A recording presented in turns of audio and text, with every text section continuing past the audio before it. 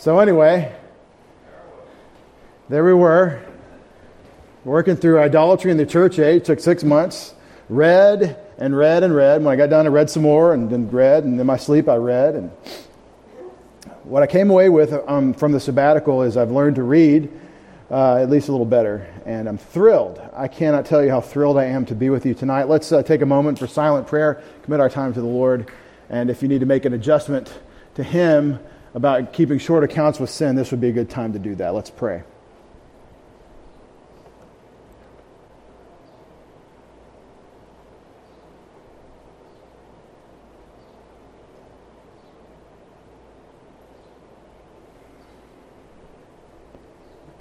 Heavenly Father, just as the Apostle Peter has said, the Lord Jesus Christ is our only hope, and so we've sung and made melody in our hearts to Him. In your presence, Father, in the power of your Spirit, we praise you for our only hope, the Lord Jesus Christ. And we haven't just hoped in the past and trusted Him in our past for our eternal life, but we continue to trust Him. We continue to hope only in Him. Father, let us not be idolaters and fix our hopes on lesser things. Let us continually rejoice in our Savior tonight as we focus on your word and your expectations for us. We pray it in Jesus' name. Amen. Tonight I've entitled the message, What Are We Doing Here? It's stated as a question, kind of a rhetorical question, but it's a question I think that most people do not ask. What are we doing here? It's kind of hard to binge watch on Netflix if you're asking the question, what am I doing here? I did the calculation with my son the other day of how many days you get in an 80-year life, not counting leap years because, well, that would be extra. 365 times 80 is something considerably less than 100,000 days. I think it's closer to 30-something thousand days. Wasn't that right? Came up to about 30,000. Maybe a little more than 30,000. Don't break out your smartphone and ask your calculator. I'm just saying that's not a big number. When you say a day, well, how many times have we walked through the day and said, I can't wait till this day is over?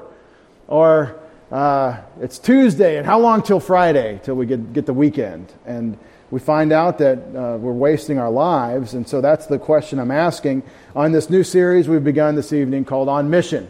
This is a little series summarizing a lot of the New Testament scriptures on God's expectation for us called On Mission. And I intend to do a lot with this study. But I really intend to do it from the scriptures, as you might imagine.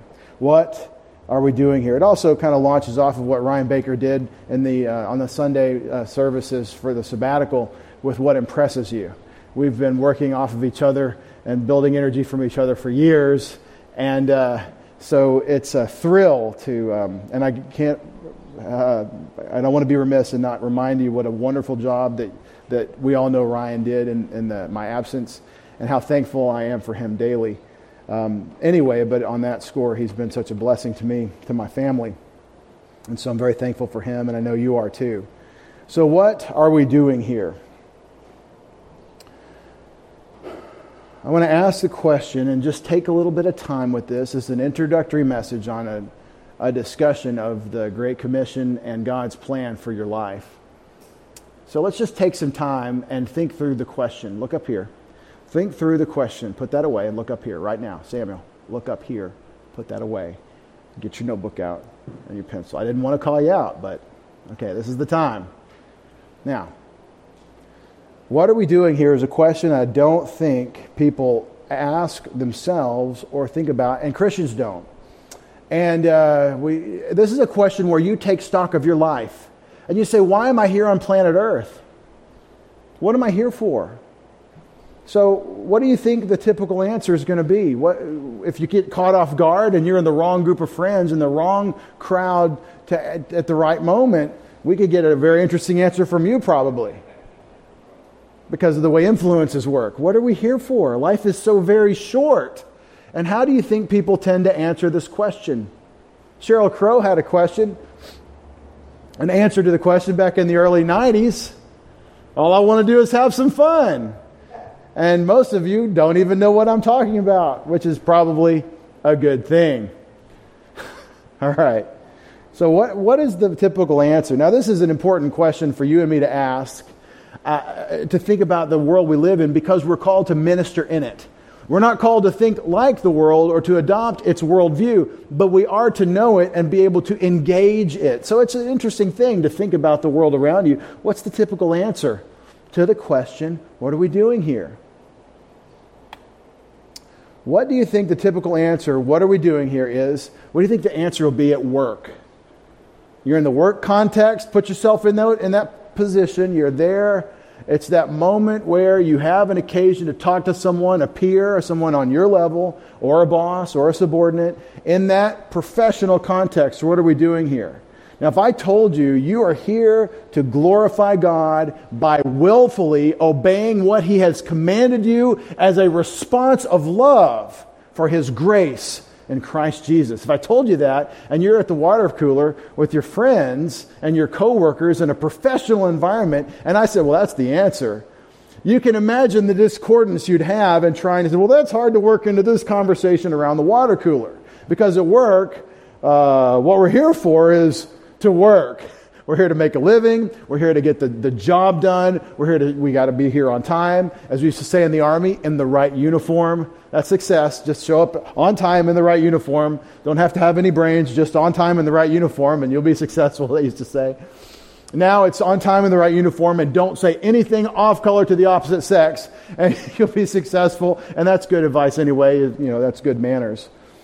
But anyway, at work, the answer to the question is not going to be what you and I think the answer is usually. But if you are there as someone who has this answer in your heart, then you are looking intentionally for opportunities to express, to communicate, to encourage. And it might just be by a smile. It might just be by how you deal with an adverse situation, that the person warms to you, begins to trust you, and the opportunity to open the door for the conversation is coming in the future. What is the average answer, the typical answer to what are we doing here in the school classroom? In the average school classroom, what we're doing, I think the answer is, we are making the world a better place. Let me be a kindergarten teacher, preacher. That's real common. Kindergarten teacher, preachers. This is what I mean by someone who says, what we're supposed to do, children, is be nice to each other. Can't you be nice to each other? I mean, that message really does resonate in a local church.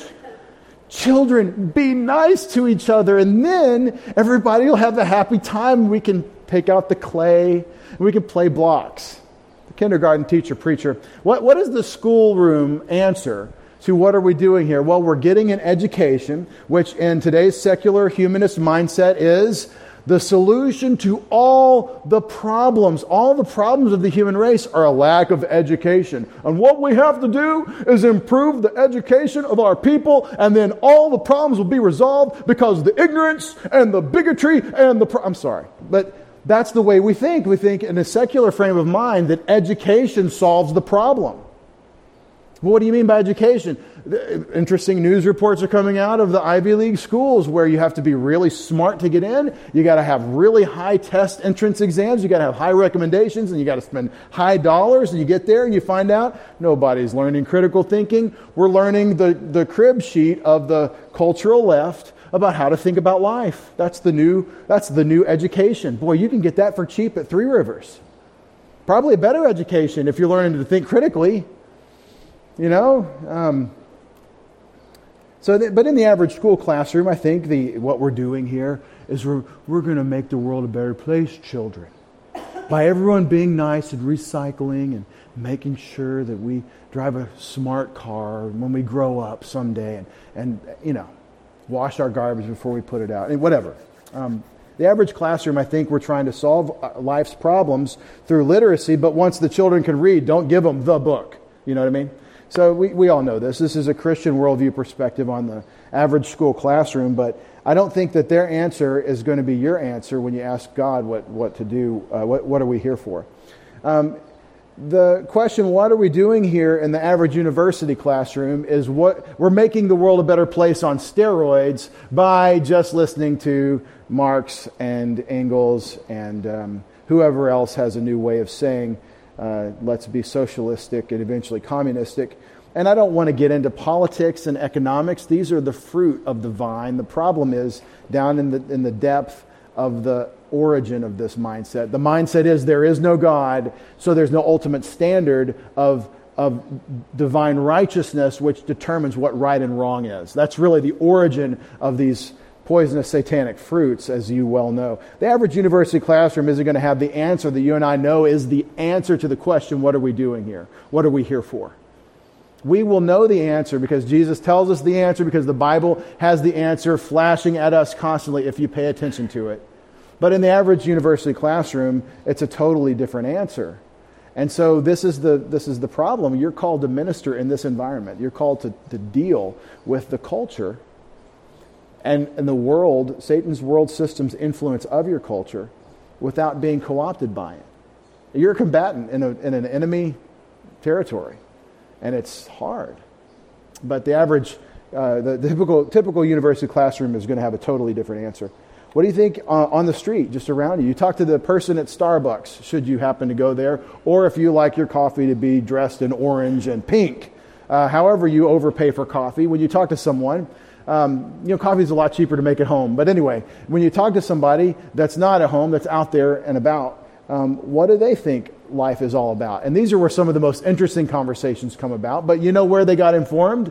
In the classroom, in the university classroom, on the television, listening to whatever talking head reinforces their perspective they already had. And so you're just kind of getting a sense of the culture when you go ask the man on the street, what do you think we're here for? What is life about? Now let's get personal. You ask your kids, what are we here for? Ask Pastor Dave's kids, what are we here for? After tonight, 2 of them better know the answer. But what are you here for? Left to our own devices, we're going to come up with something like to be good, because Daddy's asking me, so he knows I'm supposed to say to be a good person. And survey says, that's not what you're here for. Jesus nails that. Nobody's good but God. You're not here to be a good person. Sorry, but that's not what we're here for. We're sinners saved by grace, and yes, we're being sanctified and putting on Christ, but that's not an end in itself. There's a bigger thing we're being matured to work in, a bigger purpose. So around the dinner table, sometimes we'll get convicted by the answers that we receive, and this is a good thing for us to think through. When it's your dinner table, young people, and you are the ones who are responsible for the heads full of mush around you, you want to ask these kinds of questions, and when you get bad answers, it's a time for a little catechetical instruction, a little instruction of the children, that actually there's a right way to think about this. And you may not feel this way, this may not occur to you from just how you feel, but this is how it is. And eventually they'll learn it, they'll get it. What do people think we're here for at the church get-together? That's an interesting question. Sometimes it occurs to me it would be interesting to give a theological quiz, a little Scantron 5 bubble. Not a fill-in-the-blank test. Those are hard. But, just a multiple choice test to see what people in our church really know about the historic Christian faith, for example. What people have died for in church history so that we could say it today with the conviction that we say it. Because of the witness that they've borne for Christ with their last breath. Do you really believe that Jesus is very God of very God? Do you really believe in the divinity of Christ? Because it's real easy to find teachers who will tell you that it isn't that way. It's easier than you think to find a teacher that'll say, yeah, you've misread Jesus. Let's just, we've got to get in the Bible to really understand who Jesus is as a creation of God or as an angel or some other lesser thing besides very God of very God. And of course, I don't mean God the Father. I would love to do the Trinitarian multiple choice test of Preston City Bible Church, but I wouldn't want to grade it or see the outcome. I just like everybody to get a good dose of conviction. Boy, do we have a thing or two we should learn about just the basics of the historic Christian faith. And I'm not putting you down. I think we do better than most people. But I think we have probably, as a church, have a long way to go on what are we here for. Don't you think? Do you think you'd be surprised by clunker answers in the coffee break? We're going to start the coffee break up on Sunday again in the fall. In September, we'll go back to the 2 sessions, do a little informal Sunday school type thing with prayer in the first one, and then a coffee break, and then a longer main service at 10:45 or so, or 10:30. Anyway, in that coffee break, when we ask somebody, so what do you think we're here for? What kinds of answers do you think you'll get? Well, somebody that knows, it's a theological question, got to give a theological answer. What are they going to say? We are here to enjoy God and glorify Him forever. Wait. We're here to glorify God and enjoy Him forever. I'm sorry, that's what the Westminster Shorter Catechism first question answer is. I know the answer to the question because, as I learned in the Army, a soldier will not quit his post until properly relieved. I've learned my answers to the questions. Robotically. Well, that's good if you know the answer. The question is, do we live the answer? And sometimes in the church get together, I'd rather we didn't give the answer we don't live. I'd rather we gave the answer we're living. I'm just here to have a good life. I don't know what you're here for. I'm here to just enjoy myself. And that's probably how most people live. The question I want to ask your culture today is there a right answer to what are we here for? What are we doing here? Is there a right answer to that question? See, this is where you and I are going to part ways with the world around us. We're going to say, there's a right answer. There's a moral obligation in this question that everybody needs to embrace. And it's not just for David Roseland. It's not just my truth. It's everyone's truth. There is a right answer to the question, what are we doing here? There's a should. Let me throw a big sentence at you and see if it makes sense. I think everybody in the room better be able to understand this. That's right. Back there, you better get this. The word moral obligation. The word moral obligation. All I mean by that is that we are responsible or obligated to do something. And morally, I mean it's right or wrong. So there's a right should. There's a should here. The moral obligation of the Christ-ordered life that you and I are called to live. The moral obligation does not begin merely with a consideration of divine prohibitions. That's a big statement of theology that I wrote, but it's not that complicated. In other words, let me break that down to something a little more bubblegum. A little more cotton candy. Have I got you? A little more chocolate bunny, hollow, filled with whipped cream. Okay, ready? Here it is. The things that we should do don't begin with what did God say not to do.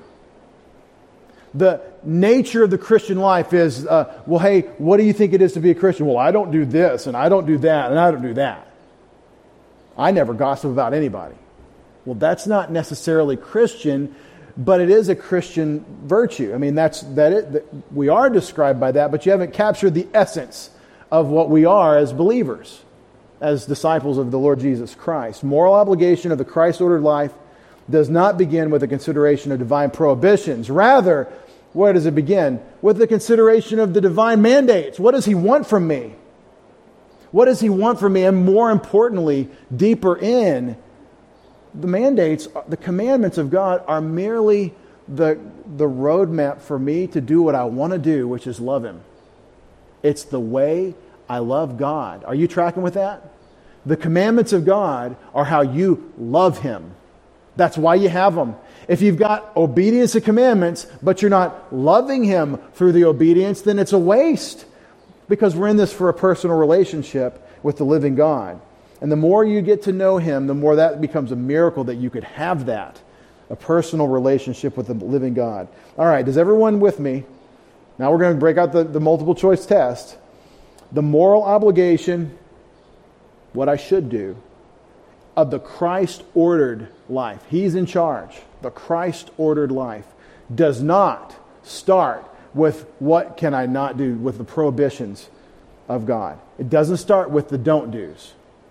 Let me give you an example, just an example. Exodus chapter 20, the 10 words of God. We know them as the 10 commandments in Exodus 20. In Hebrew, it's the 10 words, the 10 declarations. In the 10 commandments, what does He start with? He starts with, I'm the Lord your God. He starts with relationship with him. And yes, no other idols, but in that sense, it's that no idols, God isn't an idol, no idols. In that sense, it is the declaration of the positive of you're to worship me alone. So we start, in other words, not with what does God say not to do. We start with how do I get closer to him? Draw near to him and he will draw near to you is the heart of Christian commandments. Draw near to him and he will draw near to you. This is fellowship with God. And in this way, the commandments of God don't become weighty. His requirements of us, as impossible as they seem, as they are in human frailty, you can't obey God's commands in your own strength. You can't love as Christ loved in your own power. As powerful as those commandments are, they're light and easy for us because it's how we love him. It's a joy to obey him. Is there a right answer? The moral obligation doesn't begin with the consideration of divine prohibitions. I want to give you some caricatures of the way people respond to what are we doing here. Ready? Time for some pictures. Well, I'm not hurting anyone. How I live. Caricature bad guy. Oh, I'm not a bad guy. Nobody that you'll ever meet in all your prison ministry is a villain. Nobody. Except the person that has become a Christian and sees his wickedness and says, yeah, I'm a really bad person because I'm a sinner, but I'm saved by grace. Nobody who's done the worst possible atrocities is able to generally is going to say, yeah, I'm a really awful person and I deserve the lake of fire. Because everybody you'll ever meet is better than somebody that he can think of. Everyone we know isn't like so-and-so. At least I'm not like that girl. And that's the way we do it. We morally relativize based on the lowest level we can find. And at least I'm not that guy. I'm not hurting anybody. Is the way people live their lives, as though that is moral. But see, unless you start with God, you don't have morality. Unless you start with righteousness that comes from him alone, you really don't have a basis for saying. And that's a big statement I've made, but it's a distinctly Christian statement.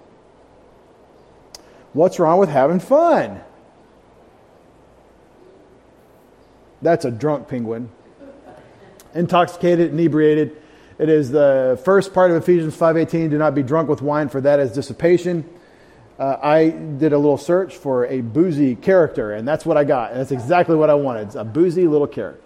He's just a fun-loving little drunk penguin. He's not hurting anybody. What's wrong with having some fun? What about the guy that's not overtly sinning, but he still just lives his life for pleasure? That was the study in Christian idolatry. The idolatry in this age. It's not Christian, but it's happening among Christians because we live to please ourselves. What's wrong with having fun? Nothing until it becomes an idol. And what's an idol? An idol is when I give something that should only go to God to something less than God. I take of God's things, myself, and I rob him of what belongs to him and I give it to something less. That's idolatry. That's a big definition of idolatry. Well, I'm not carving images and worshiping them. Yeah, but maybe you're short of this. What's wrong with having some fun? What are most people going to say about what are we doing here? I've never thought about it. I've never thought about it. Don't talk to the picture. I've never thought about it. It's the way most people are. Isn't that cute? I put the cat up there for many reasons. One, to generate attention, not distraction. The other reason I did this is because he's adorable. And this is probably how most people are about the moral obligations God has placed on our lives. Most people they don't think about it. They hide their face. They don't want to think about what God wants from us. And it hurts to do it. This feels like being awakened from a very deep sleep when you're not ready to wake up. And most people that you love, that you're responsible to love, who don't know Christ, are like this. And what you're going to do is you're going to give them that red pill, Morpheus, and they're going to wake up into a world they don't want to live in because it's dark and wicked and broken. And they want it to be okay and just binge watch some Netflix until they fall asleep. And maybe God's going to use you to wake them up. Maybe He's going to use you after something else wakes them up and they have to deal with reality. And everybody faces death. Everybody you know is going to die. And everybody you know is going to face a judgment. Whether the judgment seat of Christ for believers or the great white throne judgment for unbelievers. And when we start thinking about that everybody I know is either bound for heaven or hell, that helps us have a little compassion. And so we put a cute picture. This is the average sinful person out there, I think. I don't really think about what I'm here for. What are we doing here? But I want you and me, I want us to have a Christian answer to the question. A Christian answer to the question, what are we doing here? I believe the right answer is found by asking the right questions. The right answer to this question, follow me now, will be found by asking the right questions.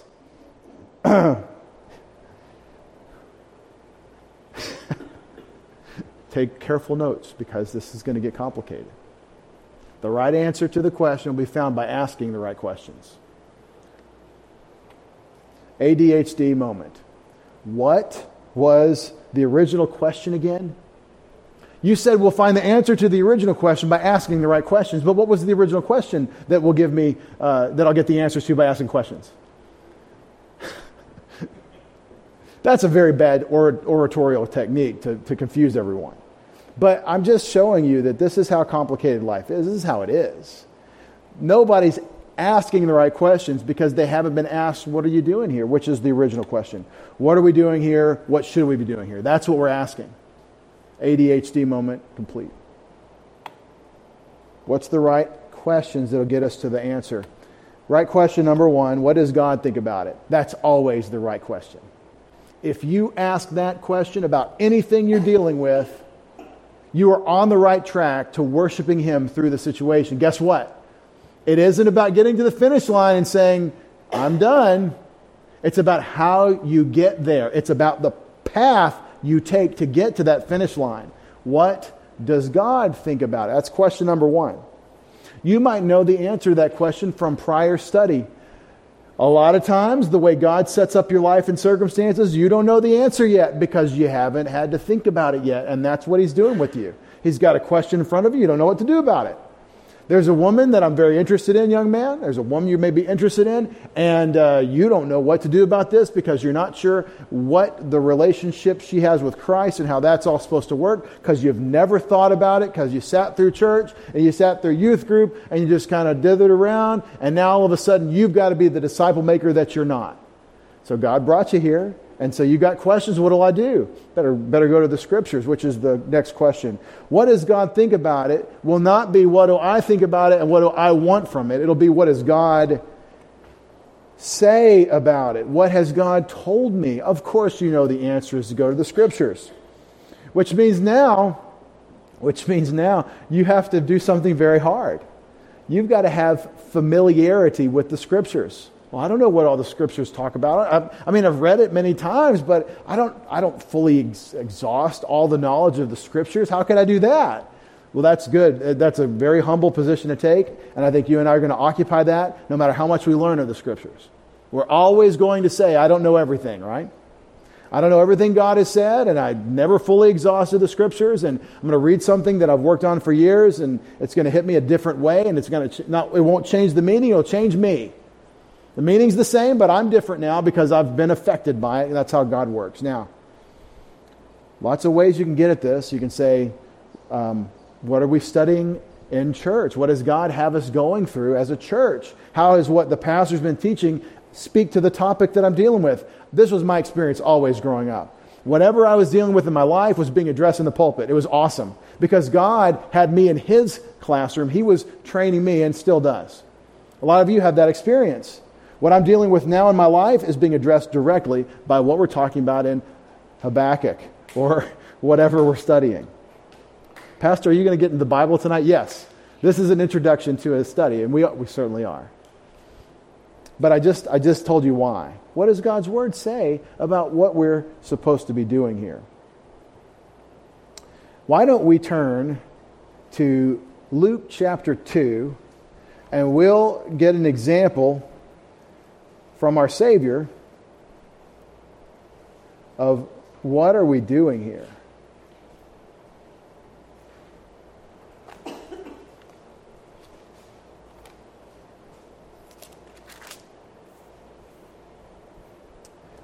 Of course, I'd like you to slip down to verse 41 for this pericope. That's a big word. Do you know the word pericope? Let's learn that word. You want to learn to spell it, don't you? Me too. Oops.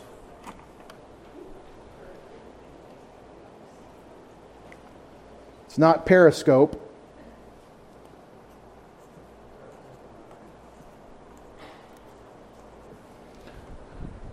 It's not pericope. The E is long, pericope. It's one of the funniest words I learned in seminary. Sounding words, anyway. What's that? What's a pericope? Well, it's a chunk of a longer narrative that is its own sort of encapsulated story. It's one of the events in the life of Jesus that you can see. Like the example in Matthew chapter 4, Jesus is led by the Spirit into the wilderness to be tempted by the devil. Well, Luke 4 tells the same story. And when it's over, that chunk of the story is over and you can block it out. Verses 1 through, I forget how far, 14 or somewhere. That's the story. And in Luke, you get the same story. And those are both pericopes. The Lucan pericope of Christ's temptation, the Matthew pericope. So that's what we're talking about. It's one of the chunks of the life of Christ in the Gospels, which tells a story. Isn't that helpful? The Sermon on the Mount sounds very identical in places to the Sermon on the Plain, Matthew 5 through 7, and Luke chapter 6, and part of further, I forget how much. But is it the same event or not? And so you compare the stories, and this is into the gospel studies, but the word is pericope. So in Luke chapter 2, look what happens. You've got several of them. Now, in those days, a decree went out from Caesar Augustus. That's the Christmas story. That's the story of Jesus' birth. And we read it every Christmas. And then you have his presentation of the temple in verse 21, which is another story, different setting. I mean, it's part of the same life of Christ, but it's a different setting. It's a different event from his birth. When 8 days had passed before his circumcision, his name was then called Jesus. And so it goes through this. And you meet Simeon and Anna in that pericope of the life of Christ. Now I am skipping what Luke does is he skips the entire young childhood development of Jesus. I guess we just have to borrow whatever Moses told us about raising kids and Proverbs, and because you don't get anything in the Bible about how they raised him as a little kid. What you get is 12 years old. 12 years old. So that's where we take it up. In verse 41. Oh, there we go. His parents went to Jerusalem every year at the feast of the Passover. They're good Jews, and they'd obey the law, and they'd go down for the feast of Passover to celebrate. And it's this big national festival. To imagine what it's like to have family reunion, extended family every year to get together around the worship of Yahweh. It's a beautiful picture when you think about the feast system in Israel. And it's so foreign to us. We've never been there. And just to think of the crowdedness and how are they getting from Nazareth all the way down to Jerusalem? They're walking. How are they walking? In big bands, big caravans, possibly, likely, men in a group, women in a group. You know how we do. Men want to talk about men things or not at all. We're just walking. Glad to be with each other, but we don't have to talk a lot. The ladies, they need to talk about everything. And so you can just imagine the two groups in the caravans headed down. It's a long walk. When Jesus became 12, we wonder if this is a bar mitzvah because it's brought forth at his 12th year. They went up there according to the custom of the feast. And as they were returning, so they've had the feast of Passover. And after returning, after spending the full number of days, stop that. Stop making that noise. The boy Jesus stayed behind in Jerusalem. He stayed behind. and his parents were unaware of it, but supposed him to be in the caravan. Now see, that's why you have the conjecture that the tradition was the two groups. Joseph assumes, like all fathers will, that the boy's still with his mother. He's not going to join the men yet, even though he's 12. And the mother says, oh, he's joined the men. My baby's all grown up. He's walking the 3 days journey with the men. And so the idea is that the two parents, who are very responsible people, God wouldn't have chosen them otherwise. Of everybody who ever left their kid at the gas station on the road trip is let off the hook, because even Mary and Joseph did it. And so they left him behind in Jerusalem, assuming that he was in the caravan, apparently with the other, one with the other. And so they were both wrong. Ever get that? We both made assumptions. They were different assumptions. We were both wrong. It was option C. That's a lot of times, this is a good marital counseling passage, right? Well, she's thinking this, but I think this. And like, well, both of y'all are wrong. It's right here in the scripture. Anyway, Jesus is option C, still in the temple, perhaps where he did his reading, perhaps still reading, teaching the scriptures. His parents were unaware of it, but supposed him to be in the caravan, and went a day's journey, and they began looking for him among their relatives and acquaintances. So the caravans are walking. What the job is to do is to walk to get to the next stop, wherever the, what's that, KOA stopping place where we're going to camp out for the night. They're going to the next watering hole place where we have our little camp out. It sounds like a really neat thing where you've got a lot of hiking, a lot of camping out, a lot of family get together. I mean, have you ever camped out with your extended family that lives in your town? It's a really interesting idea what that must have been like. When it wasn't raining, I think it'd be better than when it rained, for example. When I go camping, it always rains. Even if I'm in a tank, when I was in a tank, when we rolled out the back gate at Fort Hood, it would always start raining immediately, and then we would learn that the seals don't necessarily seal on the hatches of the tank. And so, but anyway, they're on this extended camping feast hiking trip with their family, and so they went a day's journey, and when they get back together at night, that everybody comes back together, and they're going to have, Joseph's like, hey, I'm hungry, and and she says, right, we're about to have dinner, and where's Jesus? Where's Yeshua is really what they said. They said they didn't call him Jesus, they called him Yeshua because that was his name, and they said, where's our son? Where's Yeshua? And Joseph didn't say, where's your son? But they didn't find him among their relatives and acquaintances. See, it's a whole community, a hike. And verse 45, when they did not find him, they returned to Jerusalem looking for him. So they get there at the end of a day's walk. How far is that? A leisurely pace for a gaggle of men, women, and children is probably something like 10 miles. Okay? Which Joseph's like, he's got his good sandals on, and he's like, okay, I'm ready to get back at it. He hikes back the next day or that night. But the point is that they go back immediately, like, well, we've lost our son, so they go back to Jerusalem to find him because he's not with the caravan. And boy, do you ever want to bust out your cell phone at that point? And we hadn't given him a cell phone yet, so we can't call him. What do we do? What do we do? What do we do? And what did they do? I suspect they do what you and I do when we can't deal with it. We can't solve it. It's a problem that we can't handle. I just want to show you, these people have a crisis moment in their lives, like all parents who love their children, when there's something with the kids. And what do? You start praying. You tell God about it. You've got him. He's yours. You gave him to me to serve you with, and I'm trusting you. Please take care of him. And you have that moment of the kid's really your kid. And boy, did Mary and Joseph have a real reason to say that in this case. Now, all of us as parents can give God our kid, and we should do that every day. But Mary and Joseph have the Son of God incarnate. And so they can do that and have a little Christology perhaps even, and this is all fun to conjecture about, but the point is that they went back to find him, and they're going to search around Jerusalem for him. Then, verse 46, after 3 days, they found him in the temple. After 3 days. So the first day they walk a day's journey back, and then they walk another day's journey back. See, they go out to the caravans to the spot where they discover he's missing. They walk another day back, and then they spend a day looking for him. And boy, are they worried now. They haven't seen this important child for 72 hours. Now, everybody's kid is important, but this is really important. I mean, like really important. So they've lost the most important human being ever born.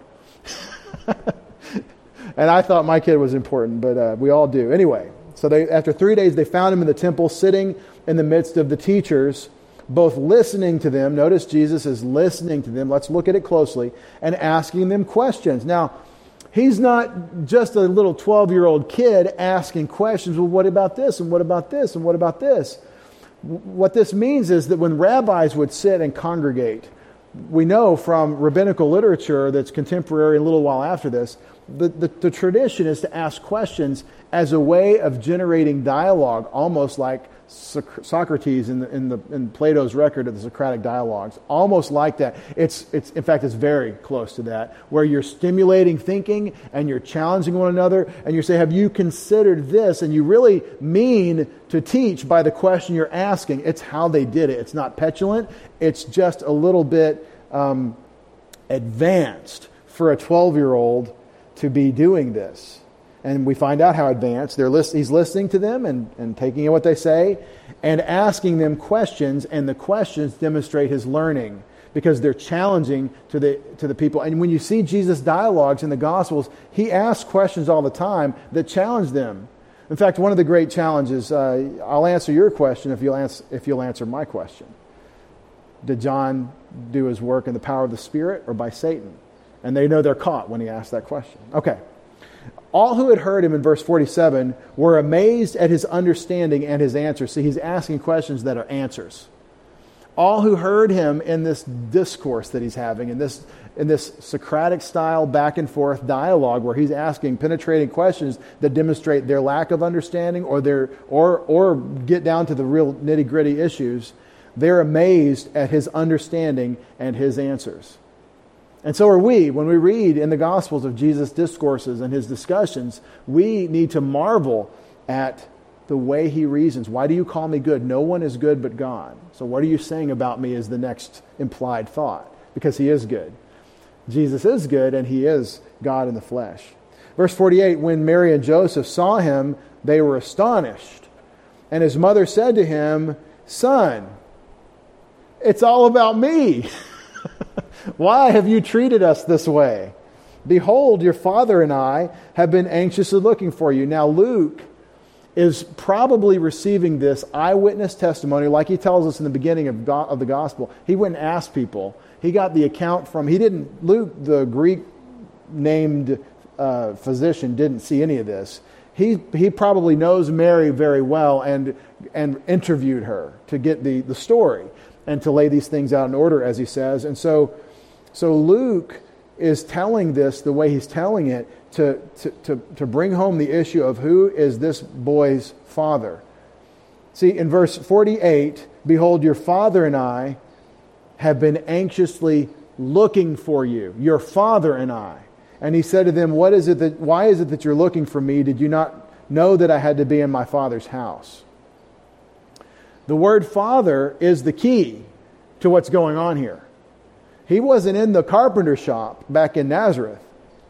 He was in the temple reasoning with the rabbis.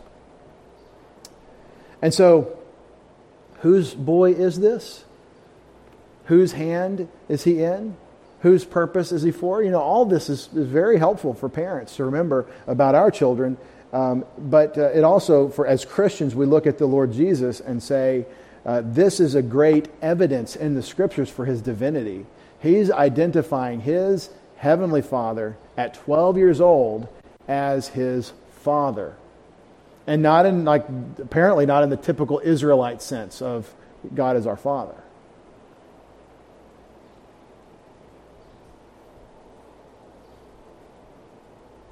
In verse 50, but they did not understand the statement which he'd made to them. Now, verse 50, Luke's editorial statement, they didn't get it. That tells us that Jesus is doing the play on words of Father. They didn't get that he is identifying himself with God, his Father. They didn't understand the statement which he had made to them, and he went down with them and came to Nazareth. Why, if Nazareth is north, is he going down from Jerusalem? Because Jerusalem is up high topographically, and you got to go downhill to head north. That's fun. Geography of the Holy Land, and I'd love to study this with you there someday. We may just have to wait till the new heavens, the new earth, and the new Jerusalem. And he went down with them and came to Nazareth, and he continued in subjection to them. Notice that that's a question. Like, he has a higher authority that he's serving, and he's not necessarily worried about their authority when it comes to God the Father or Mary and Joseph the stepfather. That's an easy one. It's an easy issue. But notice, all the children that want to say, I'm serving God and not obeying my parent. Nope. Jesus, who does a better job at this than anybody, who has more right to reject the authority of these humans. Jesus continued in subjection to them, and his mother treasured all these things in her heart, which I think that was probably a phrase Luke heard Mary say, because he says it 2 or 3 times in the gospel account of how Mary dealt with the miracle boy of the Lord Jesus Christ. Verse 52, and one of my favorite verses in all of Scripture, Jesus kept increasing in wisdom and stature, so inside and outside. He grew in height, but also more importantly, in wisdom, and in favor with God and men. We often might overplay the problem of the world and the angelic conflict and how Satan has deceived the nations, and then say, well, it doesn't matter what anybody thinks about me. But the Bible says your reputation matters. Jesus, by example, he grew in favor with God and men. But also, we're supposed to be at peace with all men as far as it depends on us. We're supposed to have a good reputation with those who are outside and so forth. And so I love that summary verse. You don't see Jesus' life as a child or as a teenager. You just know this is the summary. He kept growing up. And he had to, as a human, he had to grow in wisdom and in stature. And even a child is known by his doings. So he was growing up and gaining favor from those around him who observed him. So, for example, when a hardworking man who was a business associate of Joseph saw Jesus in the carpentry shop, he saw a hardworking young man. And he said, that kid is a worker. And Joseph says, you got no idea, he made everything. He's the creator. Joseph probably didn't tell him that, but yeah, he's a really hard worker. You'd be surprised the kinds of stuff he's made. Who holds all things together by the word of his power. See, but as a human, in the human frame, he is gaining the approbation, not by seeking it, just by being a righteous, industrious man. He's gaining approbation for those around. Now, are there people throwing rocks at him all his life? Yeah, there are always detractors, naysayers, whatever. But in general, the general will take it. Nobody can say a word about him. Nobody can legitimately bring a charge against him. So we got to be careful about overplaying that. Well, it doesn't matter what anyone says about us. Well, in a sense it doesn't, but in another sense, you have Jesus' example of growing in wisdom and stature and favor with God and men. Let's look at his answer to his parents, Mary and his stepfather, Joseph, in verse 49. Zoom in on it a little bit, which means translate it from Greek and show you how the Greek comes out into English with a little technicolor, a little original flavor. He says, and he said to them, I should have capitalized the he because I still do that. He said to them, why were you searching for me? And then it's in the pluperfect, which I didn't know that. The word for knowing is in the pluperfect, so it's like a one step back from the perfect. So not have you known, but had you not known. Meaning this was kind of something that should have been a prior understanding. That's all I get from that pluperfect. But it's kind of rare in Greek, and my Bible translates it like it's not even there. And they could be right, but they say, do you not know? Did you not know? I think it's had you not known. Prior knowledge. You were here the whole time. Wasn't there some angels or something? Right?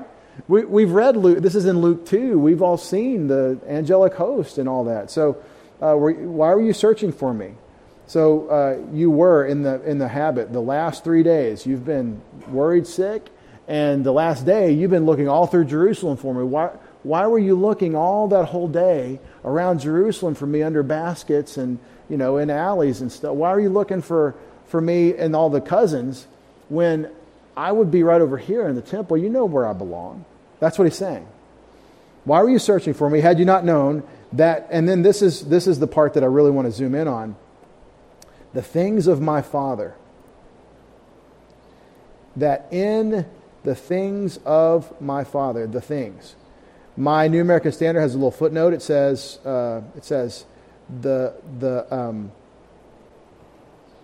my Father's house could be literally in the things or the affairs. There's no word here. There's no noun. It's an article in the plural dative article, and the things. So you have to even use an English word, the things. The affairs, the concerns, the matters. It could be my Father's house, but it's plural. So it's better to translate it the things or the concerns of my Father. In other words, it's not about the physical geographical location as much as the intention in my Father's thinking. In the Army, in the military, we have this thing that everybody knows about, but we have a special word for it in the military. It's called commander's intent. Who has a boss? Everybody's got a boss. When you have somebody who has had a boss ever, when you've got somebody you're working for, they do not give you a copy of their brain and then put it in your head so that you understand the way their words are working to communicate meaning. The miracle is that when they say something, usually you understand what they mean. My first boss was from southern Louisiana, and I honestly, legitimately did not understand half of what he said. And I tried my best, and I would say, come again. And he would say it again, and it came out kind of Cajun. But when you have a boss who communicates to you, you know what he said. But you know what else you know? You know what he wants. You know what he means. You know that if he says, hey, sweep up, that if there's something else that doesn't require a broom, but if that's a mess, he wants you to pick that up too. It's called commander's intent. And so Jesus is in tune. He's in fellowship with God the Father, and he needs to be about his Father's things, about his Father's business. He is concerned for what God the Father wants. And what God the Father wanted him to be doing was in the temple, God's place, his residence on earth, under this administration, this dispensation. He wanted Jesus to be where he was, in his precincts, in his affairs. So you wouldn't go look for me over where the tax collectors are. Don't go look for me over at the Roman garrison. Don't look for me where the, whatever. Look for me in my Father's place, my Father's things. And so that's why the Father's house is a fair translation, but it is an interpretation. Now then, he says, so he fronts the sentence. Watch this real quick. He fronts his sentence with, in the things of my Father. And then he says the verb, it is necessary, was the main verb of this clause. And then me is the object, or is the subject of this infinitive, eimi, to be. So this is the kind of a secondary sentence. It's necessary for me to be there. The point I'm making here is that the way he states it, the way Luke quotes it, the point is in the things of my Father. In the affairs of my Father is where I need to be, is what I need to be concerned about. And it is it is necessary is your stock verb for to be under obligation. So Jesus is our example for what are we about? What are we here for? Not us. I'm not here to be running around with the tax collectors of the Roman garrison. I'm here to be about my Father's things. And he's a great example, even at 12 years old, obviously, for us to consider what the priorities of life are. You already knew the answer, but I wanted to walk through this with a little technicolor with you and think it through by one example. Another example of our Lord Jesus, if you turn to John chapter 17 as we close, just real briefly. The bulk of our biblical talk I wanted to be in Luke tonight, but I want to look at John 17. As we all know, this is the Upper Room Discourse, John chapters 13 through 17. The Upper Room Discourse begins with a teaching analogy where he washes their feet, ends with what we call the high priestly prayer, John 17. And so this is part of that prayer. And one of the most wonderful summaries in all of Scripture of the life of Jesus is given here in the first few verses. Jesus spoke these things, and lifting up his eyes to heaven, he said, Father, the hour has come, glorify your Son, that the Son may glorify you, even as you gave him authority over all flesh, that to all whom you've given him he may give eternal life. This is eternal life, that they may know you, the only true God, and Jesus Christ whom you've sent. So I gave them your message so they would know it, and by knowing it they have eternal life. Now this is the gospel. Okay, this is why we tell people the words of life, because we want them to have life too, and if they know God, they'll have life. I glorified you on earth, having accomplished the work which you have given me to do. Now, Father, glorify me together with yourself with the glory which I had with you before the world. I've manifested your name to the men whom you gave me. Out of the world they were yours, and you gave them to me, and they have kept your word. Now they've come to know that everything you've given me is from you. The focus I want to draw your attention to is verse 4. I glorified you on earth, having accomplished the work which you have given me to do. That's something to meditate on right there. For your life, for your week, until we come back again. I glorified you on earth, having accomplished the work which you've given to me to do. This is an uncrucified Christ. This is before the cross that he said this. This prayer is prior to him dying for our sins. And I believe he isn't talking specifically about the cross, although the cross is included in what he's talking about. He's talking about manifesting God to men, revealing the Father to mankind, which he is the Word who became flesh in order to do that, to communicate God. He has revealed the Father to the world. This is why he is here. Now this is the concluding prayer, including part of the request for glory, for this reciprocal glory that he's asking for. This concluding prayer on disciples, I'm going to go away, and you're going to receive the Holy Spirit, and he's going to equip you to do what I'm going to send you to do. In other words, he has accomplished his mission of revealing the Father, and he is passing it on for it to be continued by his disciples who will come after in the same power in which he did it. He is initializing the church age ministry of the gospel. He's initializing, by what he's saying here, by this upper room discourse, what you and I have been called to participate in. And so what are we doing here? The answer is the Great Commission.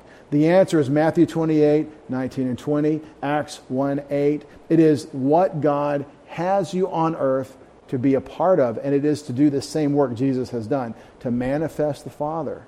And how do you do that? You tell them of Christ, because no one comes to the Father except through me. John 14, 6. You're here to represent Jesus Christ, to manifest God to the world, to the lost and dying world. And there are opportunities that God will open, doors of ministry he will open, where you can have the conversation, where you can love someone with the truth, where you can plant seeds, though they may not sprout in your observation. This is about the mission that God has called us to, and that's why this is our introductory message to the study on mission. Heavenly Father, we praise you for fellowship with you through your Son. We thank you for the clarity of Scripture, which tells us what we're doing here. Thank you for the Lord Jesus, our great exemplar. He not only provided our salvation, but he gave us an example that we would walk in his footsteps as we walk in the power of your Spirit. Father, let us be what you want as you empower us. As one great theologian prayed 1,700 years ago, we do ask that you would command what you will and provide the power, the strength in your Spirit to do what you command. We ask it in Jesus' name. Amen.